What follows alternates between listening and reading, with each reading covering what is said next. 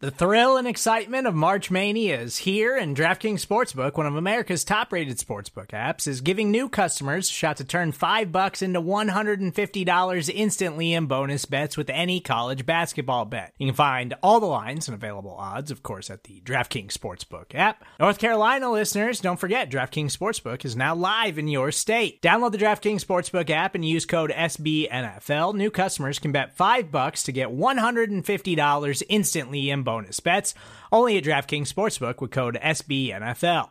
The crown is yours. Gambling problem? Call 1-800-GAMBLER, or in West Virginia, visit www.1800gambler.net. In New York, call 877-8-HOPE-NY or text HOPE-NY. In Connecticut, help is available for problem gambling. Call 888-789-7777 or visit ccpg.org. Please play responsibly on behalf of Boot Hill Casino and Resort. 21 plus, age varies by jurisdiction. Void in Ontario. Bonus bets expire 168 hours after issuance. See dkng.com/bball for eligibility, deposit restrictions, terms, and responsible gaming resources.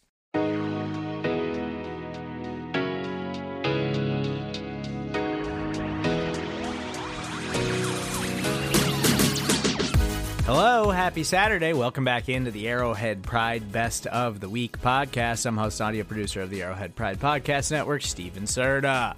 Divisional round weekend is upon us. The Kansas City Chiefs cap things off on Sunday evening on the road against the Buffalo Bills, so plenty to get into on today's show. We'll start things off with the Arrowhead Pride Editor Show, discussing their marinated takeaways from the Chiefs' wildcard win over the Miami Dolphins. After that, it's the Out of Structure podcast, just breaking down what worked so well for the Chiefs in that win over the Dolphins. Then we'll catch up with Chiefs Coast to Coast, taking our first preview ahead of this divisional round road matchup against the Buffalo Bills. Then we'll take a quick timeout. When we get back, we'll catch up with the Great British Chiefs Show. Brad and Tom are back to give you their predictions ahead of this contest. Then we'll wrap things up with Show and BK discussing what the Chiefs need to do when they have the ball on Sunday night to advance to an AFC Championship game. That's all coming up on today's Arrowhead Pride Best of the Week.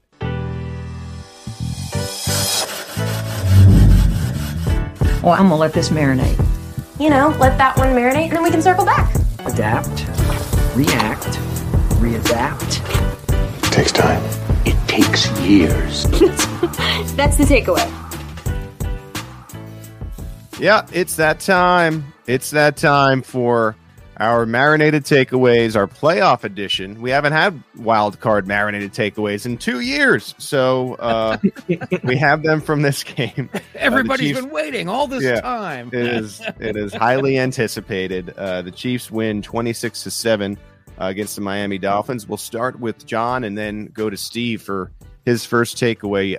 John, and I should mention before we get started, this is going to be an expedited show. Like we said, we don't have a ton of media. We don't even know the Chiefs' opponent at this time, so we're just going to review the game with our marinated takeaways, talk a little bit about the schedule, and get you on your merry way here. So, John, let's start it up. Marinated takeaway from Chiefs-Dolphins. Well, and since we have this abbreviated show today, I'm going to spend 10 minutes talking about this particular takeaway. No, I'm not. Perfect. Just kidding. Yeah. I'm just kidding. That'd be great. You know, every time the Chiefs play a cold weather game, all the national analysts, sometimes the local analysts too, go out of their way to talk about how this is going to be a game that depends on the running game, and how they're not going to be able to throw the ball because it's slick and it's hard. And then the Chiefs go out with Patrick Mahomes and he starts passing. The game started with 3 consecutive passes. They passed as much as they always do in any Chiefs game. What's the difference? The thing that we haven't really talked about since it first became a reality back in 2016, the Chiefs have a heated field at Arrowhead Stadium. Right. And I think this has played a big factor in all of these January games that have been played there. And when they finished installing it in 2016, it took 3 years to put this thing in, by the way. They started in 2013, finished in 2016. And the thing is enormous. It's a huge investment, and they did it because they knew they were going to be playing a lot of postseason games in January. So I think we should salute the Chiefs for being so forward-thinking and also recognizing that they were going to need this kind of thing to play games in January and play the way that they want to play the games instead of, having to make big concessions because of the weather. And I think that's why teams come in and don't expect it to be. They expect something completely different. And I think Andy Reid touched on that a little bit in his remarks after the game, that he didn't think that the Dolphins believed that Mahomes is going to come in and throw the ball like he did in such cold weather. And I think the field was part of that equation. Well, I was at the coordinator press conference, and we were listening to Matt Nagy, and one of the things that jumped out to me is Matt Nagy was asked about how the Chiefs are going to maybe have to run the ball more, and he kind of said, we're going to run it how we do. And normally I think you would say, oh, well, that's coach speak going into the game. It's right. Certainly going to be more run first. And granted, the Chiefs ran the ball a lot, but I think it more so had to do with the way the game was going than an unwillingness to pass the football. So it's a great point.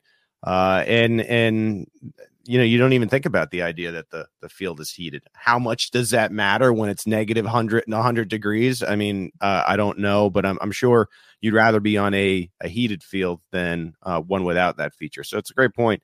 And we did not see Kansas City shy away from throwing the football. In fact, it almost seemed like Patrick Mahomes wanted to throw the ball around the yard, and he was able to do so with success. Steve, let's go to your first marinated takeaway from this wild card round.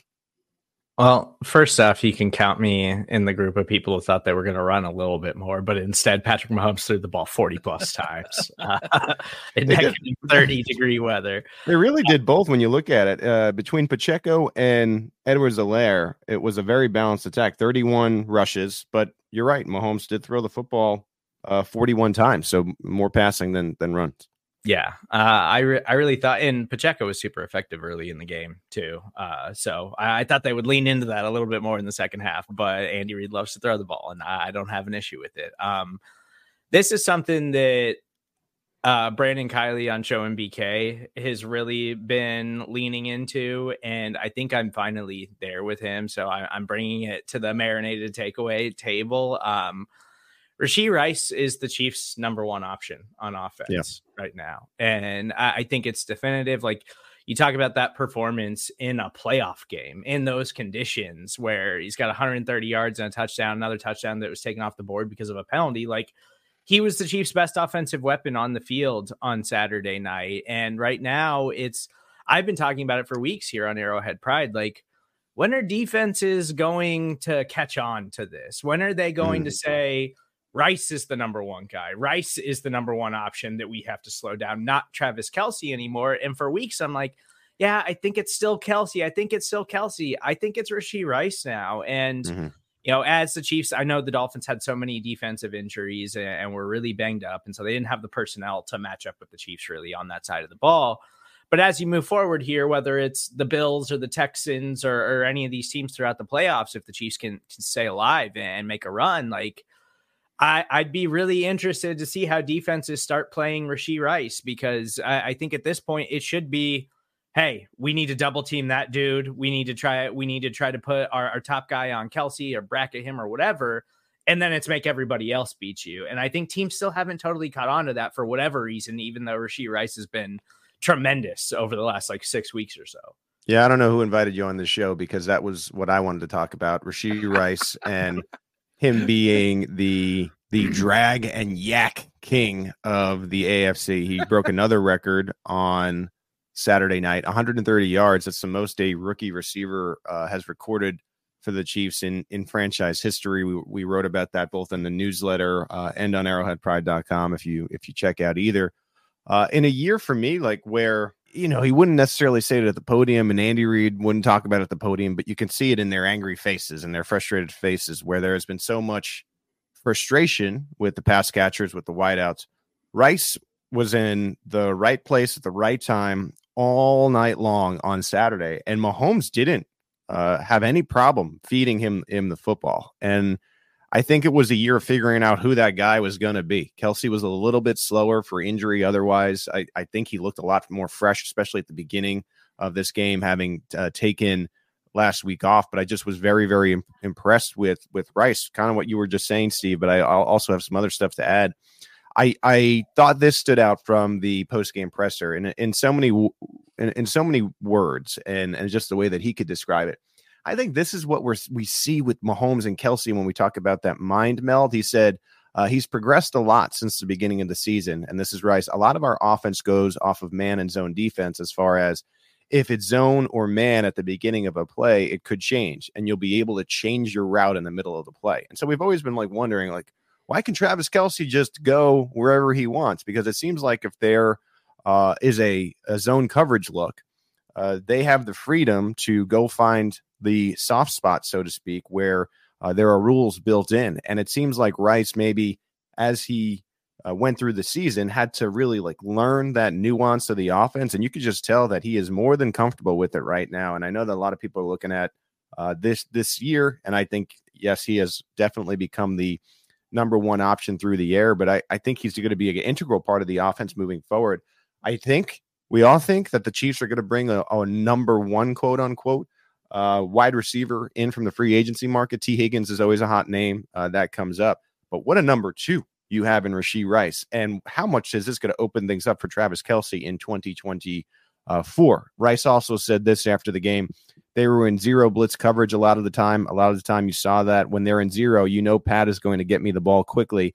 It's best for us to get open as fast as we can. Just being able to know how to get open as fast as you can on certain routes. That's all we had to do about that. And the yak, that play where he broke three Dolphins were trying to tackle him and he spins around and somehow it looked like he could maybe even get an additional 4 yards, but it could have been 10 for all we know if it had gone a little bit differently. So I'm with you. And it's right in time. I mean, you're at a max confidence level for the rookie at a perfect time of the season when you need it. And they've been trying to figure out, okay, and I know Rice showed a lot of progress from the middle of the season forward, but I just think to your point, Steve, and just adding on to mine, I think Saturday night was an exclamation point for Rashee Rice, and the sky's the limit of what he'll do the rest of the postseason, however many games it goes. But I just think even forward, the Chiefs got another one. We talked about for years how they were seeking a cornerback and they never drafted the cornerback, and Brett Veach can't identify early round defensive backs. Well, Trent McDuffie's pretty damn good. I know he had that one play against Tyreek Hill, but he's an all-pro. Same thing is said with receivers. And look, Cornell Powell didn't work out. Sky Moore right now, jury's still out a little bit, but that hasn't gone completely well. But they hit a home run in the second round this year in getting Rashee Rice. John, do you have anything to add before we go to your next point? Yeah, I was just going to go back to Steve's point about they could end up covering Rashee Rice, double covering him and taking him out of the equation. Well, you know what? That's what they used to do with Hill and Kelce. And one of them would always be successful. You double cover Hill, then Kelce gets the work. If you double cover Kelce, then Hill gets the work. So, yes, that could happen, but I'm not really sure that's going to be a big deal, at least not now. Maybe in a year or two, that could be a big deal. But by then, as you've noted, the Chiefs might be able to get another receiver in the mix, and then we're back to the same equation. You cover one guy, then the other guy is going to be successful. So, I think you're right, Steve. I think they're going to start paying more attention to Rashee Rice after what he did on Saturday, but I'm just not sure it's going to make all that much difference in terms of what the team can do in the passing game. It feels like, and this has got to be really frustrating to the other AFC teams that are still left in the dance right here. It just feels like the Chiefs figured it out at the last second. All right, the offense has been disappointing this entire time, but damn, the Chiefs have figured it out. They've really, and now I think they have a good as chance as any team. And I had my doubts going into the playoffs, and I'm not saying they're definitely going to lift the Lamar Hunt Trophy and win the AFC, but I feel a lot better after this game than I did. And, you have those red zone issues. My other points about defense, so I'll very quickly just talk about that. You got to figure out the red zone. I wrote this on the site. I still feel that way 2 days later. I think you're getting to the point where you're going to have to turn some of these into six. You can't just have Butker kicking 6 field goals a game, especially when you know that these other teams have good enough offenses to score. But been impressed. Been really impressed with Kansas City's offense and kind of figuring this thing out. All right, John, let's go to round 2. What is your second marinated takeaway from the Chiefs' 26-7 win over the Dolphins? Well, I'm just going to piggyback on what you just were talking about, the red zone situation with the offense. Yeah, they got to figure that out. When you get into the red zone, you need to score touchdowns. There's no doubt about that. I don't think the team needs to say, oh, well, we'll just depend on field goals. That'll be enough. But the thing is that there are going to be times that it is enough. Yeah. And Saturday's game was one of those times. And, I don't think the defense is always going to be capable of holding the other team to 7 points. But if the Chiefs do, they're going to win that game. That's just the way it is. You can't hold the Kansas City offense under 7 points in a game. I just don't think it's reasonable to have that expectation. Oh, no. Yeah. So if the defense can actually hold the other team to 7 points or 10 points, they've got a win in the bag. They can get that with Harrison Butker kicking 2 or 3 field goals or 4 field goals, even if they don't score a touchdown. I wrote about this on arrowheadpride.com after the game. There was a time that when the Chiefs had a fantastic defense in the 60s, it was very, very normal for Jan Stenerud to completely outscore the other team, which is what Harrison Butker did on Saturday night. That doesn't mean that we should depend on it, because there's going to be times that doesn't work. The other team gets 17 points, which the Chiefs have allowed, I think, half a dozen times this year, that specific score. And I think that's about what their average is over the course of the season. You're not going to be able to depend on field goals. So they're going to have to score some touchdowns. But they did. They scored 3 touchdowns. One of them was taken away by a penalty. They need to do better in the red zone, but they're already showing signs of doing so. So I think that's a good thing. With what they've had going on this season, where you've had your offensive coordinator get fired mid-season. Sean McDermott's been on the hot seat at times, even though you've had this hot stretch down the stretch of the year. I don't know, man. There's a lot of pressure on Buffalo to win this game. And on the flip side, like, as much as the Chiefs have pressure to win at all times, like, they're playing with a little bit of house money, just being the defending champs, being the team that can say, look, we've already won this thing twice. Like, if it's not our year, it's not our year. Obviously not saying that's going to affect the players' effort, but I think that does factor into the Bills' mentality a little bit, being kind of having that pressure to get it done this year, or they're really in back into a corner, losing 3 playoff games to the Chiefs. I don't know. Is there anything to that, you think? I mean, I definitely think there's, some added pressure to Buffalo. Like you said, in 2020, they were kind of the underdog. People still picked them to win, but the Chiefs were still superior in every facet. 2021, definitely more of a toss-up, literally. But, they thought they had the game won, and Patrick Mahomes did something that only he can do. And, this year coming into it, the Bills coaching staff is, fired. They have a lot of money locked up into a lot of guys, and the Chiefs are kind of like in this reset after they win a championship, to where you saw the emergence of one guy, Rashee Rice, throughout the course of the season, and it feels like they've just been building with their young pieces. So in a lot of ways, I think you're right. There is a lot of pressure on the Bills right now, just from looking at like their contracts, their roster, and they're firing their coaches at midseason. The Chiefs didn't really do anything like that drastically. They kind of have rallied around each other, if anything. Yeah, exactly. And you kind of said it there. Like, if the Chiefs were able to pull this off again in a resetting year, kind of regrouping year, and in a year where Buffalo, they were prime. They had the Super Bowl banners in the practice facility. Everyone remember that. And I don't know if they still do or not, but they're eyeing that trophy, and it'd be very sweet if the Chiefs once again spoiled that for Buffalo. And so we'll get into that a little more at the end of the podcast, because we can dive into that matchup a little more. I mean, it's locked in now. There's no ifs, ands, or buts, which is exciting. But let's look back, because the Chiefs Dolphins game was very exciting, not just because of the memorable temperatures. It was also just a very, very good performance by the Chiefs on the field. A lot of things to be excited about, but also a lot of things to nitpick and a lot of things to think about as we got 2 more games left in these AFC playoffs potentially. And so let's kind of get into the Insta breakdown. That's kind of the article we do in the post game.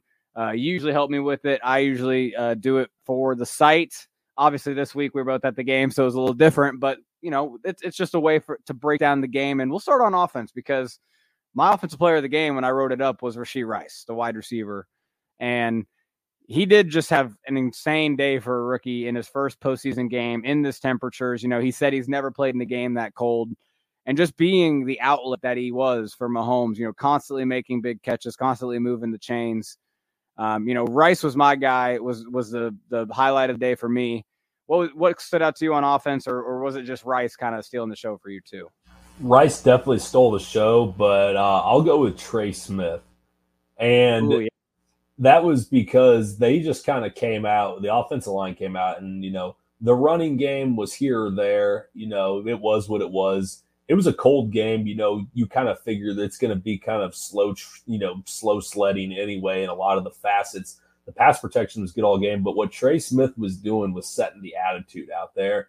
And what I mean by that is he was finishing, some pretty decent defensive line guys for the Dolphins, like Christian Wilkins. He was finishing them. They were getting a lot of movement up front.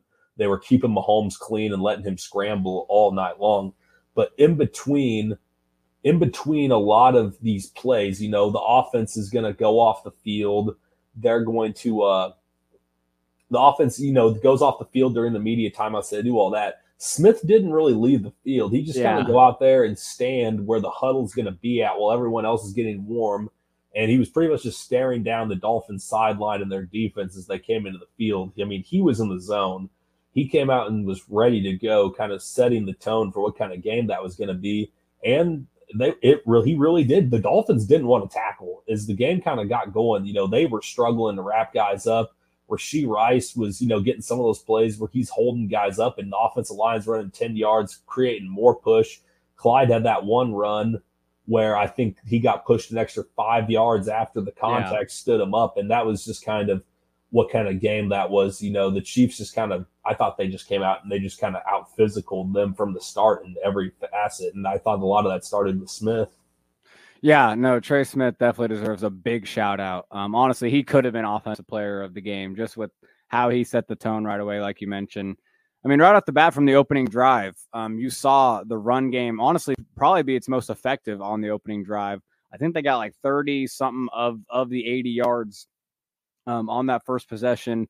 And you saw right away, actually, I hadn't tweeted it yet, but I'm going to have a clip where on 3 consecutive handoffs, they had 3 different styles of runs. They had a power run, they had a counter run, and then they had the traditional outside zone run. And each run was a successful carry set. And the last one was that pretty big chunk run that set up the touchdown drive or the touchdown on that first drive.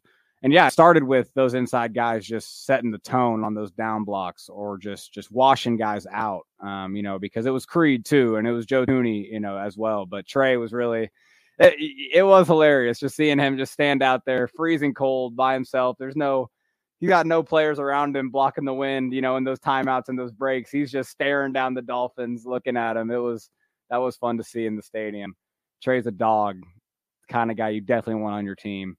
But besides the run game, Caleb, it was also the pass protection that was awesome. Really just keeping Mahomes clean for the most part. Really, giving him time to go through his progressions and even when they blitzed, right? Like there was a lot of great blitz pickups. Shout out Clyde. He had a really good one at one point. He just swallowed the guy up. So it really wasn't just the run game. I think the offensive line just balled out, and obviously the Dolphins had some injuries, but yeah, I don't know. Did you feel like Donovan Smith kind of came back strong? Javon Taylor kind of had a pretty good game. How'd you feel about the O-line in general? I was pretty pleased with Donovan Smith's performance. He actually looked like he was rested up quite a bit. Looks like he'd had some time to kind of get his legs back underneath him. I mean, I thought Taylor was fine for the most part. The flags, again, an issue in the playoffs as they were an issue in the regular season. That one's a little questionable to me on. They call blocking the back when he's like hitting a guy still around the line of scrimmage. So I thought that was a little bit odd. I thought that could have gone either way. The thing on that one was like there's a defender behind him. I feel like that kind of shoved him and like made him more forcefully block the guy in the back. So yeah, that was an iffy call. I will give him that. Yeah, and to be honest, that call kind of kept the Dolphins in the game a little bit because if the Chiefs had gotten that touchdown with Rice there, they'd have been off and running towards a blowout. Really, I mean, with the whole thing with the offense this week, I mean, yeah, they put up 27. They could have had 38, 40 points. I mean, there was some drops in here and there, some miscommunication down the field with McCole Hardman. Kelsey dropped a few passes too. The Chiefs were smart, though. They took the points when they could. I think they were really comfortable with the way their defense was playing. So, they knew they could be a little conservative on offense this week. But it was just a little bit disappointing around the red zone, I thought. Well, yeah, and that's the thing. We'll get into it because that is one of my party pooper segments is how they weren't finishing drives. But the thing is, it was very close to like this just being a complete domination, wall to wall. The only two scoreless drives the Chiefs had before garbage time were both 3 and outs. That the third down play was a deep shot to McColl that didn't get complete. Now, one of them was the DPI, or the missed DPI, I should say, which absolutely was holding or DPI. Like, there's no question about it. He should have got that call. Whether or not you can argue McColl should have ran through that route a little harder, maybe tried to sell it more. You can make that argument, absolutely. But one of them, yeah, he just didn't see the ball until it was too late, and he didn't get a good enough track on the ball. If those two plays, become positives, because it's either a catch or the flag's drawn, yeah, you're talking about maybe 2 touchdowns, and you're talking about 40-7, just like that, and Mahomes having, close to 400 yards, just like that. It is pretty amazing, Caleb, just thinking about, in the negative whatever degrees Mahomes was playing in, they did not give a crap. They were passing the ball as much as they wanted to. I mean, obviously they ran the ball well, but they were slinging it around. Mahomes was feeling it, and again, I mean, he could have had a huge game. Let's get to the Chiefs preview. Stop it. You can't do this. You can't escape. You can't make these plays. You can't make these throws. Come on, give us a sneak preview. Chiefs preview.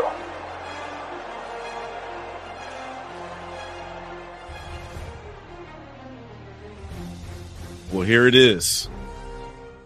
After so much speculation, when is it going to happen? When is Patrick Mahomes going to have to go on the road in the NFL playoffs? That is something that has been talked about. And I mean, that's Chiefs lore. He may never have to do it. I mean, Mark Gunnels was still up late at night trying to figure out ways to tabulate and see if he could get the Steelers, and maybe the game's not over.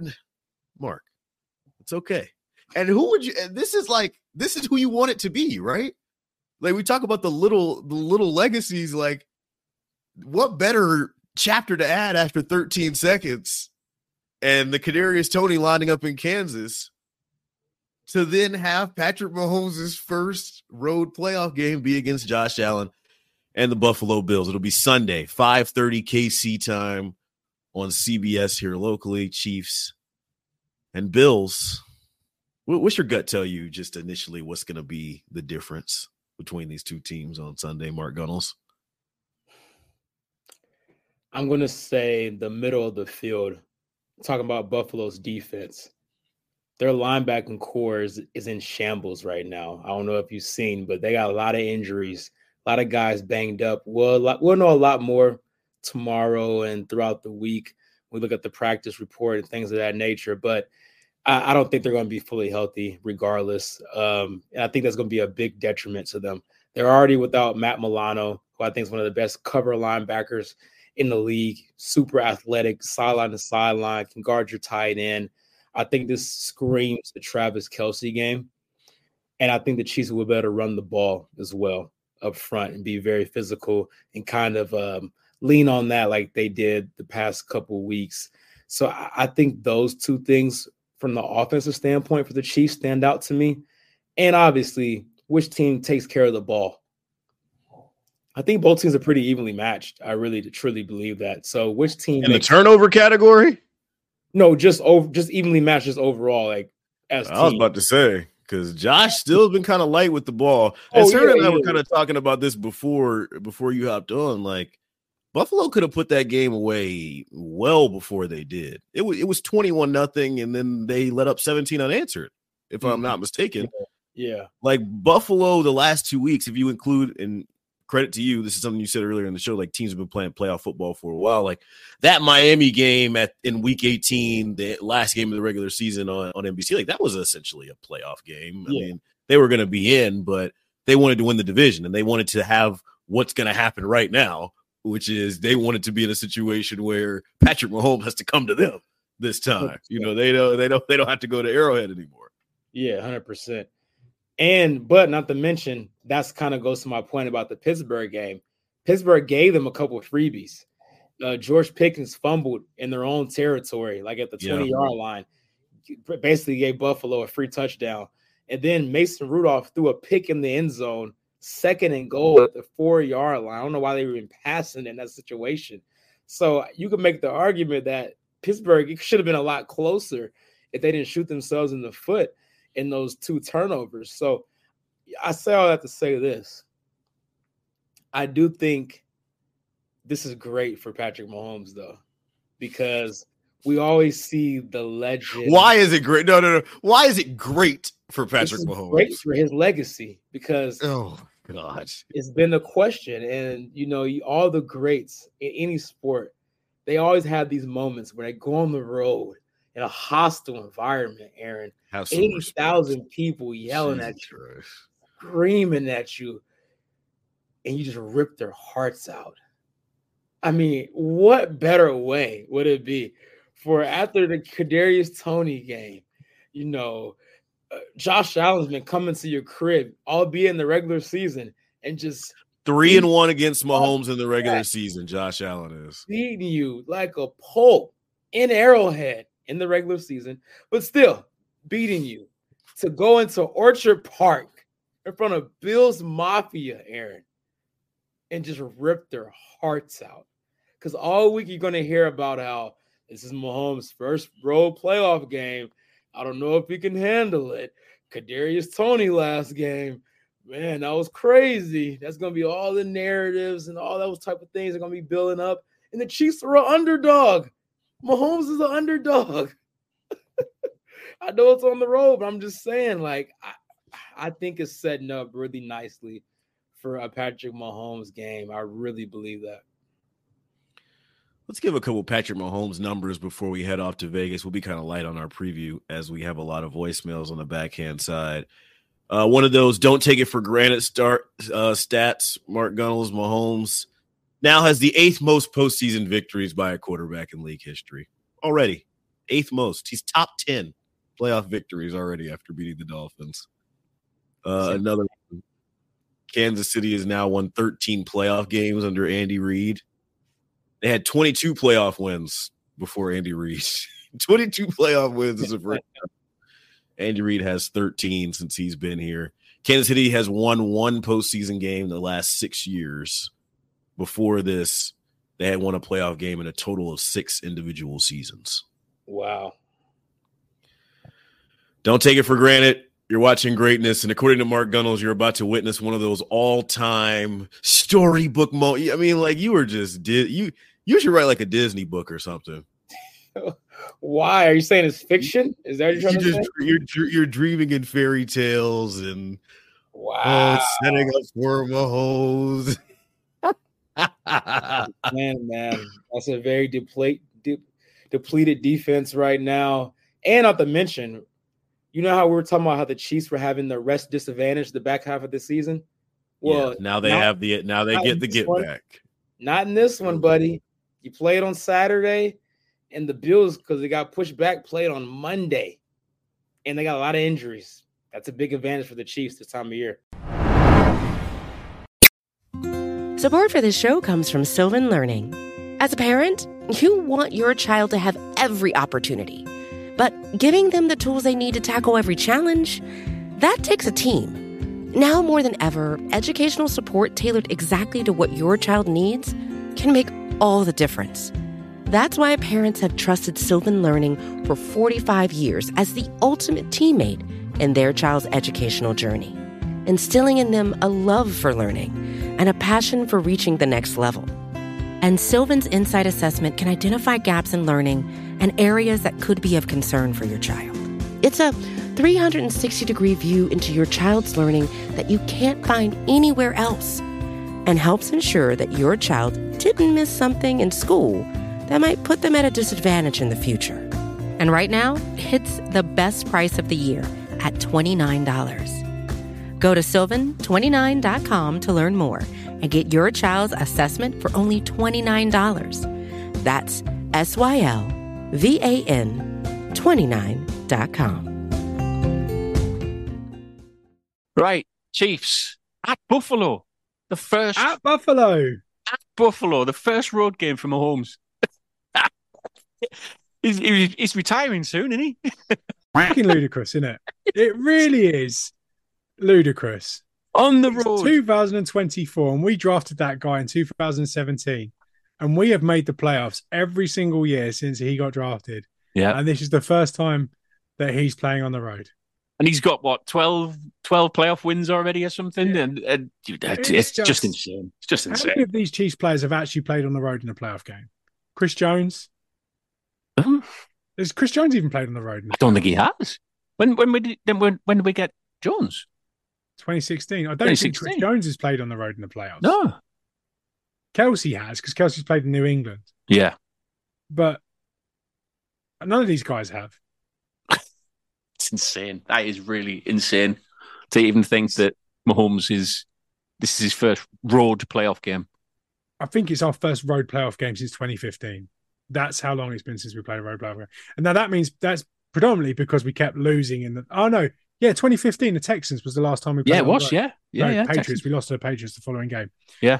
Patriots to divisional round was the last time 2015 we played on the road. And then every other year, the next 2 years were first round exits. And then Mahomes come in. So it is crazy insane, isn't it? I mean, I'm glad this game's in Buffalo, by the way. I'm really pleased this game's in Buffalo because a lot of the talk, obviously, we've got a very good record against Buffalo in the playoffs, and every single time it's been, if we ever get you in Buffalo, and that's how I see people from Buffalo talk. If we ever get you from Buffalo, you sound like Ben Stiller. Joni loves Chachi. Yeah, but if we ever get them in Buffalo, now I'm going all hillbilly. If we ever get them in Buffalo, we're going to beat their ass. I don't think that's how they sound in Buffalo, mate. I really don't. I could be wrong. I'm trying to think of Buffalo and pop culture at all. Bruce Almighty is set in Buffalo. Oh, right, yeah, it is. BEA. Different. Yeah. I can't think of Buffalo in any other pop culture thing. Wings? Buffalo wings. Do they come from Buffalo? I don't know. I don't see many buffaloes with wings, though. I don't know, Mrs. Passon. I don't see many buffaloes with wings. No. So it must be the location. I don't know. That's a good point. Do you know what? Why are they called buffalo wings? I've never once thought that. Alexa, why do they call them buffalo wings? According to an Alexa Answers contributor, they are called buffalo wings if they are cooked with a buffalo sauce, consisting of a vinegar-based cayenne pepper hot sauce and melted butter. There are several claims about the origin of buffalo wings.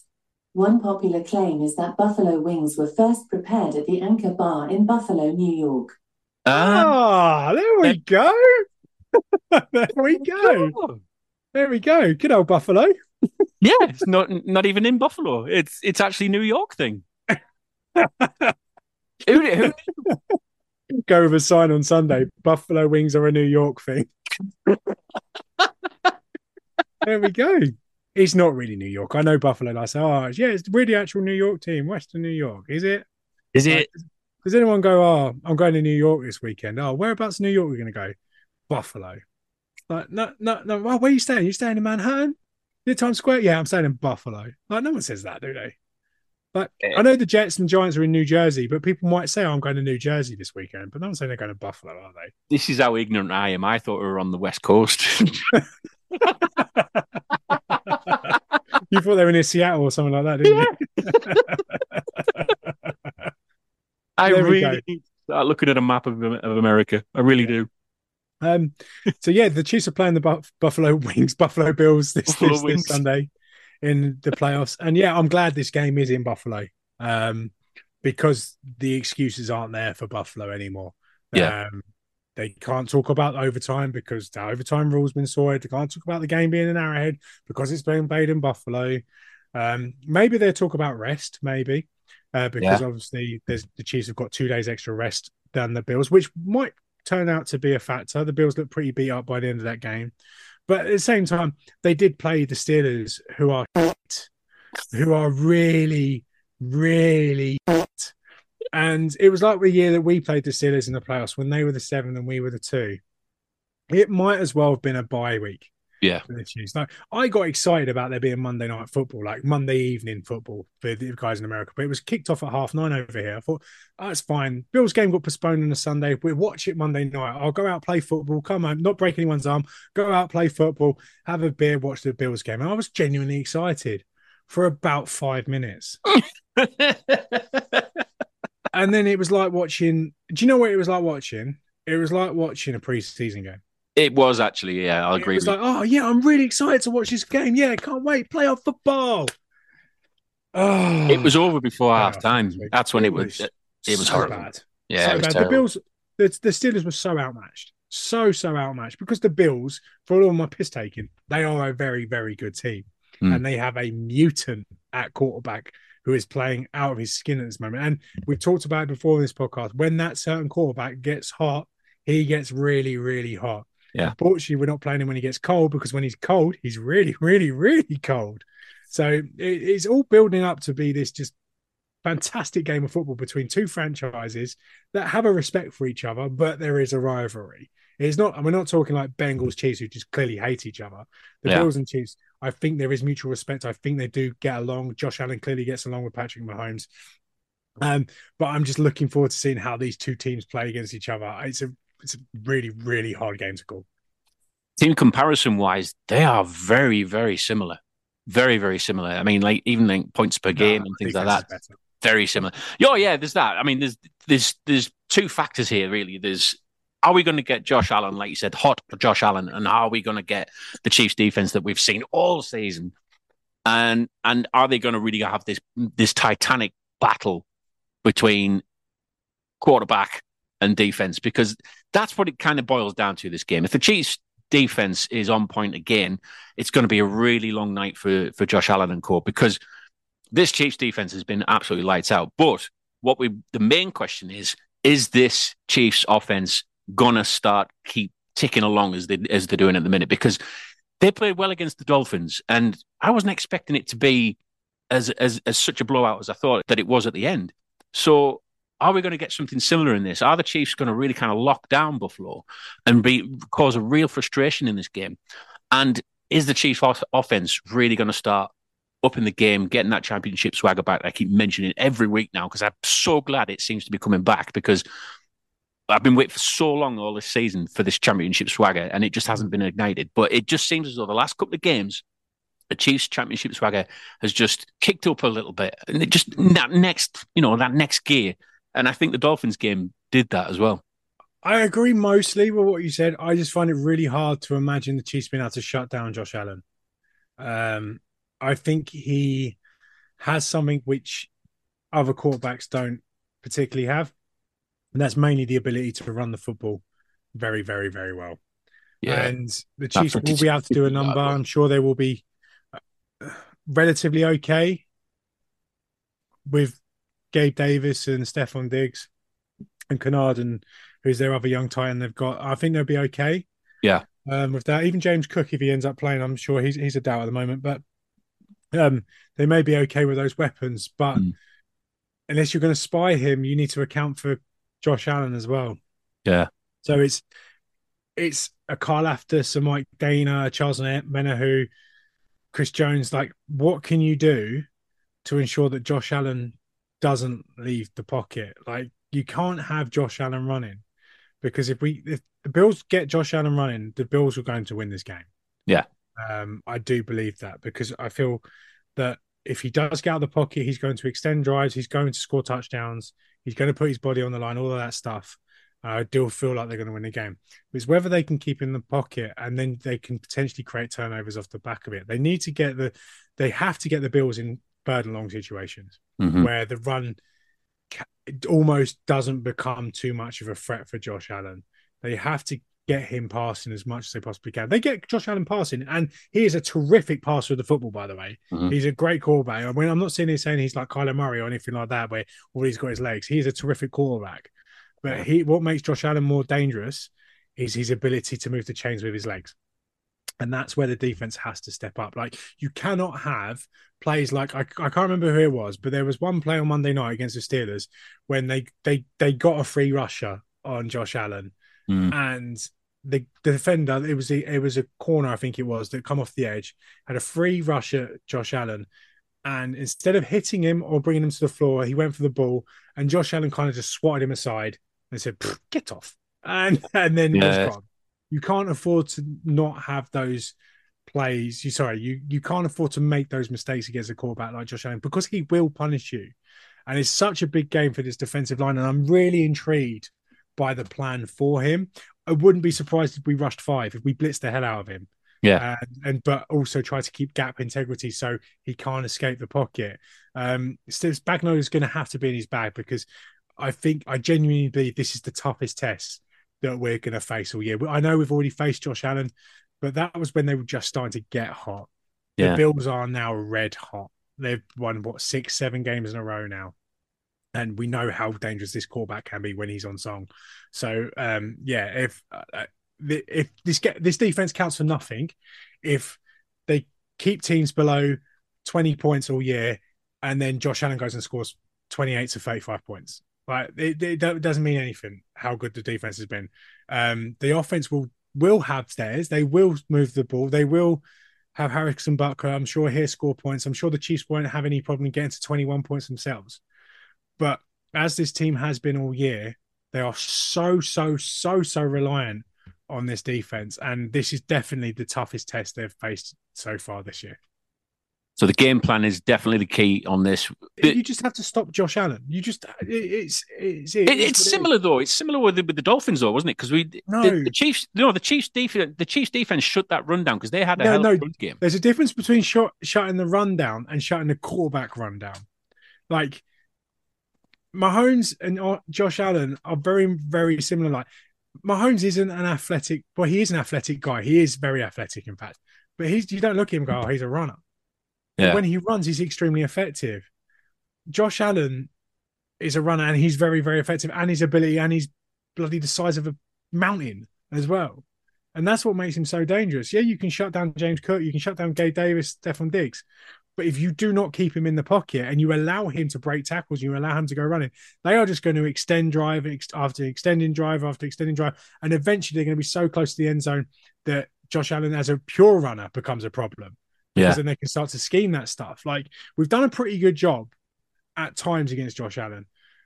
But at other points, we've done a god-awful job against Josh Allen. And they just have to bring their A game. Because if they don't shut this mutant of a quarterback down, then this team will score points for fun. And I think they will. I think Spagnuolo is definitely good enough for this.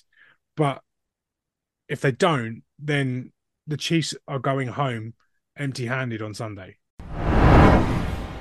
All right, we do it every week when the Chiefs have the ball. And listen, I think there may be some people who may have some disagreements with this. And hell, I'm damn near disagreeing with myself 3 weeks ago. All right. I said this last week against the Dolphins, and I didn't know then that I would be saying this again because you knew the matchup was going to be potentially the Chiefs on the road in Buffalo, and that's what we have against Josh Allen, against, if you look at wins-wise, the hottest team in the league. They haven't lost in 6 or 7 games, whatever it is. They're on a streak.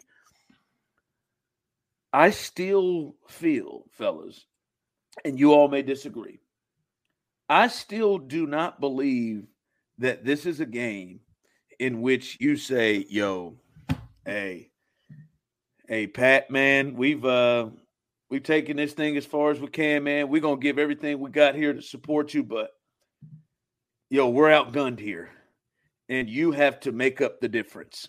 You got to be the dude that makes up the talent gap or the whatever the difference is in this game. We need you to go ahead, throw your Superman cape on, put us on your back, and carry us out the way. We need you to be Vince Young against USC.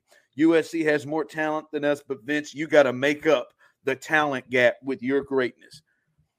If you'd have told me over a month ago that they're going to play Buffalo on the road in the second round of the playoffs, I would have said they need Mahomes to be great.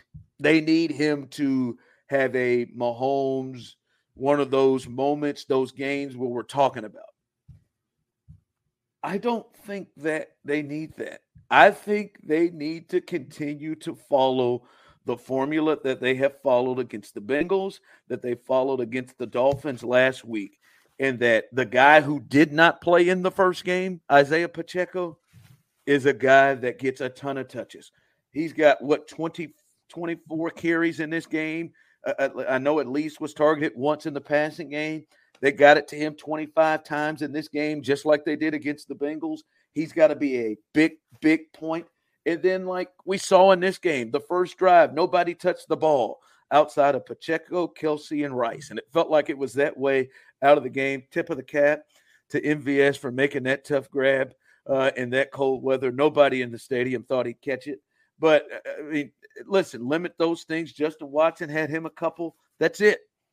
But to me, this isn't going to take Mahomes being a hero to where he's got to, hey, man, you got to put up 35 today. We're going to have you to be aggressive and take chances. I don't think that is the case. You may disagree. I don't think this is a game, even though it's Josh Allen, even though it's on the road for the first time for them against Buffalo, I don't think they need to veer off of this and that Mahomes has to be some sort of hero. Do you guys know how many times this year the Chiefs have given up more than 24 points in a game? Once.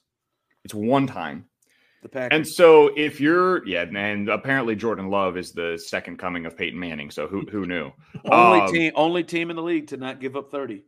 And when you see something like that and you hear it and it feels right, but man, it's a weird thing to say. The Chiefs just have to get to 24, but it's true.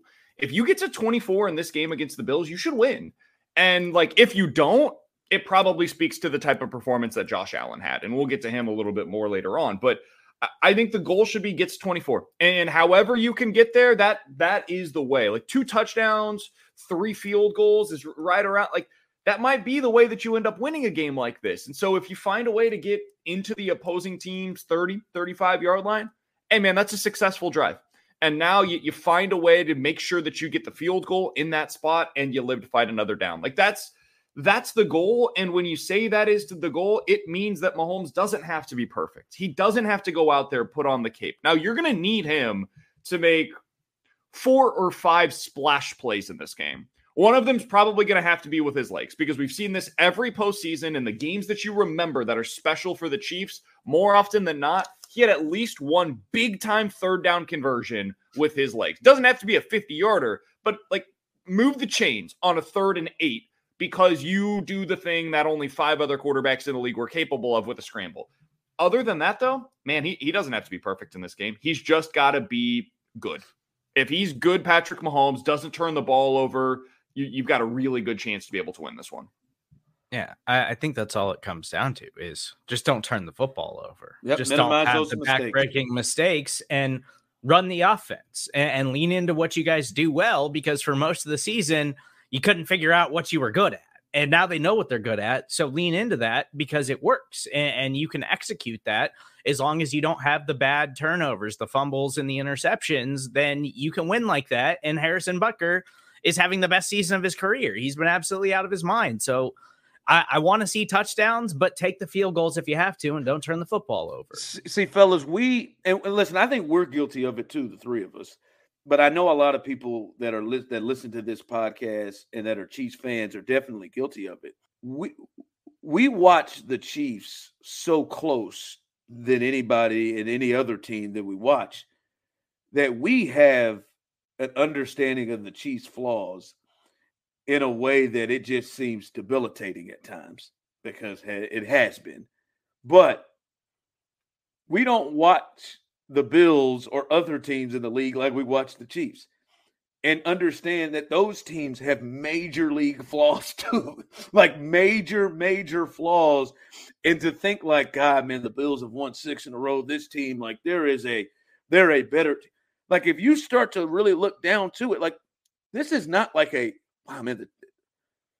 like the Packers and Niners, or the Texans and Ravens in terms of disparity and talent and what you're bringing to the table. Like there's an argument where you just say it out loud to yourself. Well, who's got the better coach? Well, by far the Chiefs. Well, who's got the better quarterback? The Chiefs. Who do you trust more? The Chiefs. Who's got more experience and have played in games like this and have been successful in games like this? The Chiefs. Who's got the better defense? By a mile, the Chiefs. Like you start to look at this and you think to yourself, but what we've watched is the Chiefs' flaws. And the Bills have a lot of flaws too. even more than just the easy one that you pick up on is that Josh turns the ball over.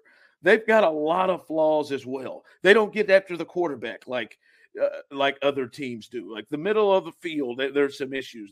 Their secondary is not great. Their quarterback or their defensive coordinator does really stupid things like against the Broncos, call back-to-back zero blitzes for no damn reason. And gets himself killed. Like they have a lot of issues as well that the Chiefs can take advantage of. So I think these two teams are much closer. And really, if you really break it down, like there are probably a lot more advantages that go the Chiefs' way than anybody than the Bills' way. So we're close to the Chiefs, but I'm telling you, the Bills. I bet you there's some people doing a podcast about the Bills that are scared to death about the things that they've had all year creep up. So you mentioned the middle of the field, Ron, and that's a real weakness for them right now, the Bills. And it's because of injuries. Like their linebackers, their safeties, they've been dealing with a lot of injuries there. Their nickel corner dealing with an injury there. And last week, Mason Rudolph. Finished the game 13 for 16 for 132 yards and 2 touchdowns when targeting the middle of the field, at least or beyond the line of scrimmage. That's a hell of a game, man. If you can attack the middle of the field and be that kind of efficient as Mason Rudolph, what can Patrick Mahomes do when he's targeting the middle of the field, which, by the way, is where the Chiefs are best. Rashee Rice does his best work in the middle of the field on crossers, getting and attacking those zones. Travis Kelce has made a career of attacking the middle of the field. The Chiefs have running backs that can attack the middle of the field. Like that is where the Chiefs wants to operate the majority of the time. And now you're going up against a defense that does not want you to attack the middle of the field because it is their single greatest weakness. And Ron, the Chiefs did an identity with the offense last week that can work for them. If you look at what they did on that first drive, it was a drive that finished 9 plays, 69 yards for a touchdown. On that 9-play drive, Rashee Rice had 2 targets. Travis Kelce, 3 targets. Isaiah Pacheco finished with 4 carries on that drive. That is all 9 plays, finishing with the ball in Pacheco, Rice, or Kelce's hands. On the next drive, they targeted McCole Hardman twice. Boom, 3 and out. They, for the rest of the game, had the same formula that they started with on that first drive. You had 25 touches for Pacheco, 12 targets for Rice, 10 targets for Kelce. Every single other player on the team had 17 total touches. So that is the way to operate in this game. Find those guys in the middle of the field, attack them with Pacheco, attack them with Rice, attack them with Kelce. And if you do that, you're going to have a lot of success over the middle of the field against this Bills defense. No, and listen, like Kelce had been having those, as you said it earlier, struggles. Probably the last game before last week was the Buffalo game where he got going. He had 83 yards. And when you talk about that point in the middle of the field, it is weird to say the Chiefs offensively, I mean, they're a pretty different team too on what they attack. Like that was like when Rashee Rice kind of just started really jumping into becoming a major part of that team and the things that they're doing with him. So it's just the middle of the field from the run game with Pacheco to him out of the backfield, like you're saying. And listen, they lose another linebacker in the middle of the field. They've already lost their all-pro linebacker. Now the guy gets carted off last week, and he probably won't play in this game. This Klein fella, he comes in. Like I think there's a lot of things that they can play with and have fun with. And I love some of the combinations we've seen. We've seen them use, Kelce, Rice, Pacheco as well, playing off each other right in the middle of the field where they have got big plays, easy plays there for them. So that part of the field, you're right, is something that they'll really exploit.